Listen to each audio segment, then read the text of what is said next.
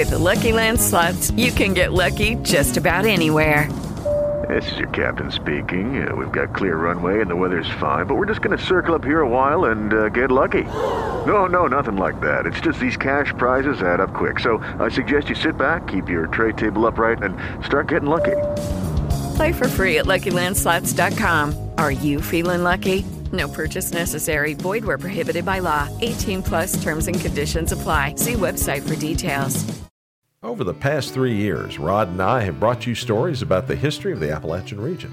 Stories about pioneers like Christopher Gist and Daniel Boone. Stories about the first settlers who established their own state, Franklin, in the mountains of what later became Tennessee. Stories about celebrities like Hank Williams and the Carter family. Well, today we're going to tell you a story about a rock from space. I'm Steve Gilley, along with Rod Mullins, and you're listening to Stories, A History of Appalachia. Steve, we certainly can't forget we told a lot of stories in there about, like you said, Christopher Gist, Daniel Boone, Hank Williams, but we certainly can't forget Tarzan of Appalachia. Nobody's going to forget about Tarzan of Appalachia. But we're going to talk about a rock from space. Yes, we are. Okay, well, let's live long and prosper and get on our way and find out about this rock from space. All righty. Well, science says human beings have been on this earth in one form or another for hundreds of thousands of years. And in all that time, nobody had been hit by a meteorite until the 20th century. And guess where that unlucky person was from? Why, Appalachia, of course. Yes, of course. All right. You see, Oak Grove is a little village outside Sylacauga, Alabama, in Talladega County. And November 30th, 1954, started out as a bright, sunny, happy day, like many others in that part of Alabama. Well, that day, though, did not end that way, at least for 31-year-old Anne Elizabeth Hodges. Did it, Rod? No, because on that day, Mrs. Hodges was taking a nap on her couch in her living room. As she lay there snoozing, she was awakened by what she thought was an explosion in the house, causing her to jump off the couch to see what had happened. As soon as she got up, she immediately felt a severe pain on her left hip and on her arm, then noticed a rock lying on the floor next to the couch. That rock, about the size and roughly the shape of a softball, was heavy, weighing about 8.5 pounds. Later inspection revealed that this rock or meteorite had hit her roof, punching a hole in it, nicking a rafter, and then putting a hole in the ceiling of the living room. It then struck a radio, bouncing off it to hit Anne on the hip and arm, causing a massive bruise through the quilts that she had herself covered up in to keep warm. Now, we have to point out, too, this was well before airplanes and those little blue chunks of ice falling out of airplanes during that time, isn't it, Steve? Well, that's true. That's also pretty rare to be hit by those as well. But that's true. Yeah, this was actually a rock. Rock from beyond. Let's just put it that way. Anyway, once Anne figured out what had happened, she called the authorities, and after they were done, she went to the hospital to be checked out. The local police, though, weren't too keen on saying that this was an object from space, at least at first. They initially called it get this, Rod, a piece of burnt limestone that was commonly found in that part of Alabama. Now, how burnt limestone ended up falling through her roof and hitting her, I have no idea. Anyway, a government geologist working in a nearby quarry was brought to the scene. He's the one that proclaimed that what they had was a real, live meteorite. Other folks in town weren't so sure, thinking that a plane had crashed or that the Soviet Union had shot something over to Alabama from the other side of the world in an attack. After the meteor had been taken by the U.S. Air Force, though, the rock was determined to indeed be of extraterrestrial origin. Now, what had happened was this. A large meteor hit the Earth's atmosphere earlier in the day. At about 1 o'clock Central Time, the pressure and heat generated by the meteor streaking through the air caused it to explode in a fireball, visible in the daytime sky from Alabama, Georgia, and Mississippi. One eyewitness, who was, ironically enough, an explosives expert setting off TNT at that moment, described hearing a massive explosion, which he initially thought was also TNT, but he quickly realized it had come from the sky. He looked up, he observed a giant black mushroom cloud with a corkscrew tail at the bottom. Seconds after the explosion, fragments from that large space rock began to rain down on central Alabama, the largest of which landed on Mrs. Hodges. Somewhat humorously, Hodges lived across the street from the Comet Drive-In. How ironic that is, huh? Yeah, Well, the next question was where this meteorite had come from, not just generally like from space, but where in space. Well, most experts believe the rock came from an asteroid called 1685 Toro, which had been discovered just 6 years earlier.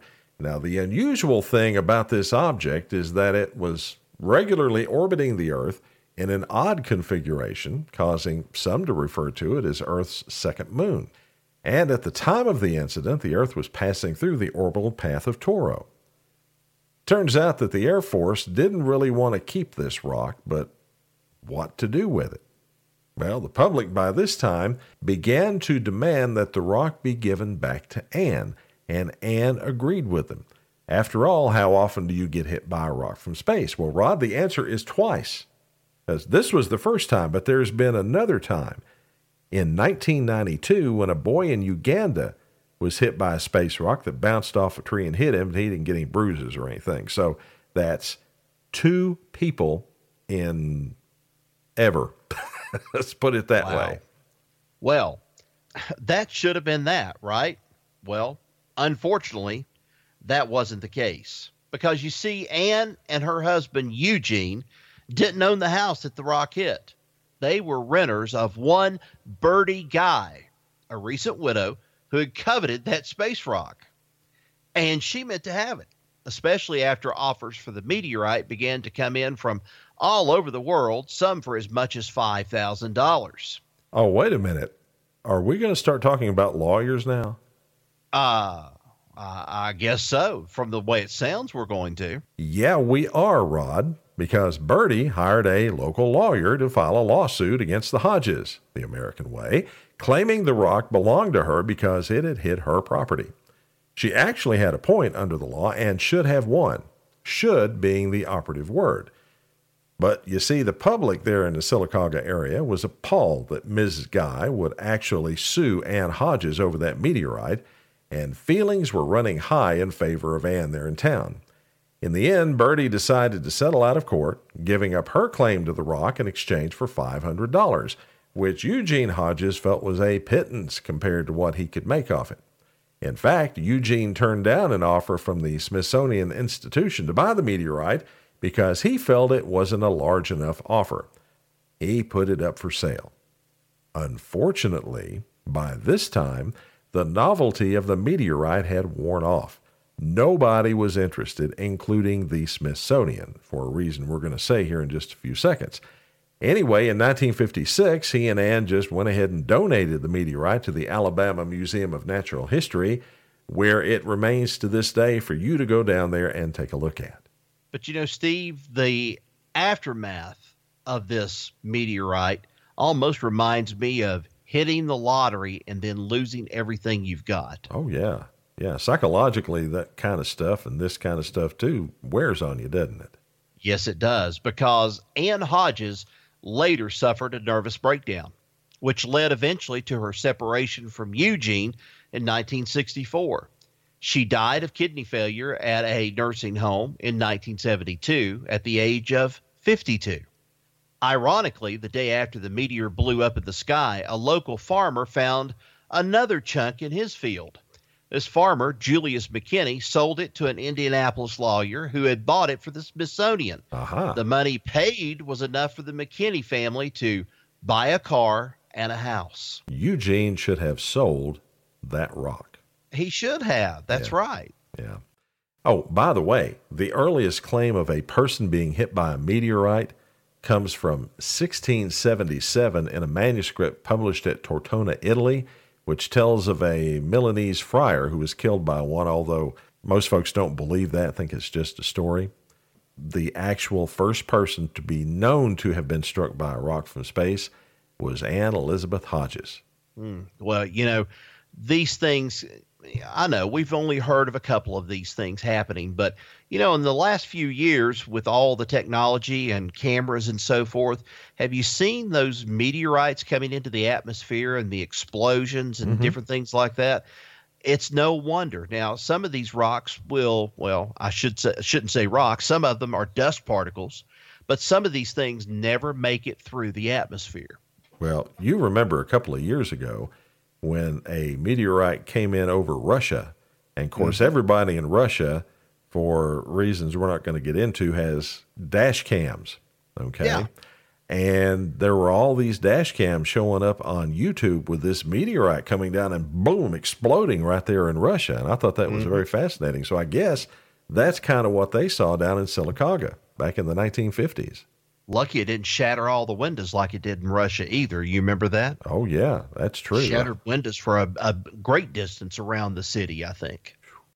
Well, folks, that's the story of the first person to be struck by a rock from space, Anne Elizabeth Hodges, part of the history of this place we call home. Thanks for listening. Stories is now available not only on Apple Podcasts and Stitcher, but on a brand new app called Radio Public.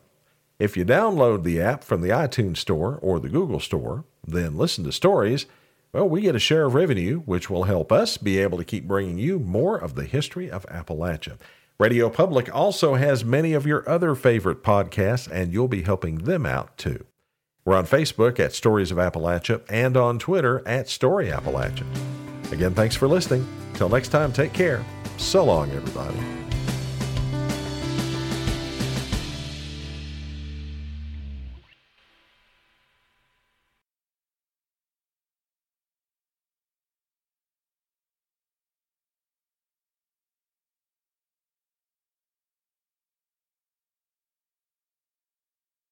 With the Lucky Land Slots, you can get lucky just about anywhere. This is your captain speaking. We've got clear runway and the weather's fine, but we're just going to circle up here a while and get lucky. No, nothing like that. It's just these cash prizes add up quick. So I suggest you sit back, keep your tray table upright, and start getting lucky.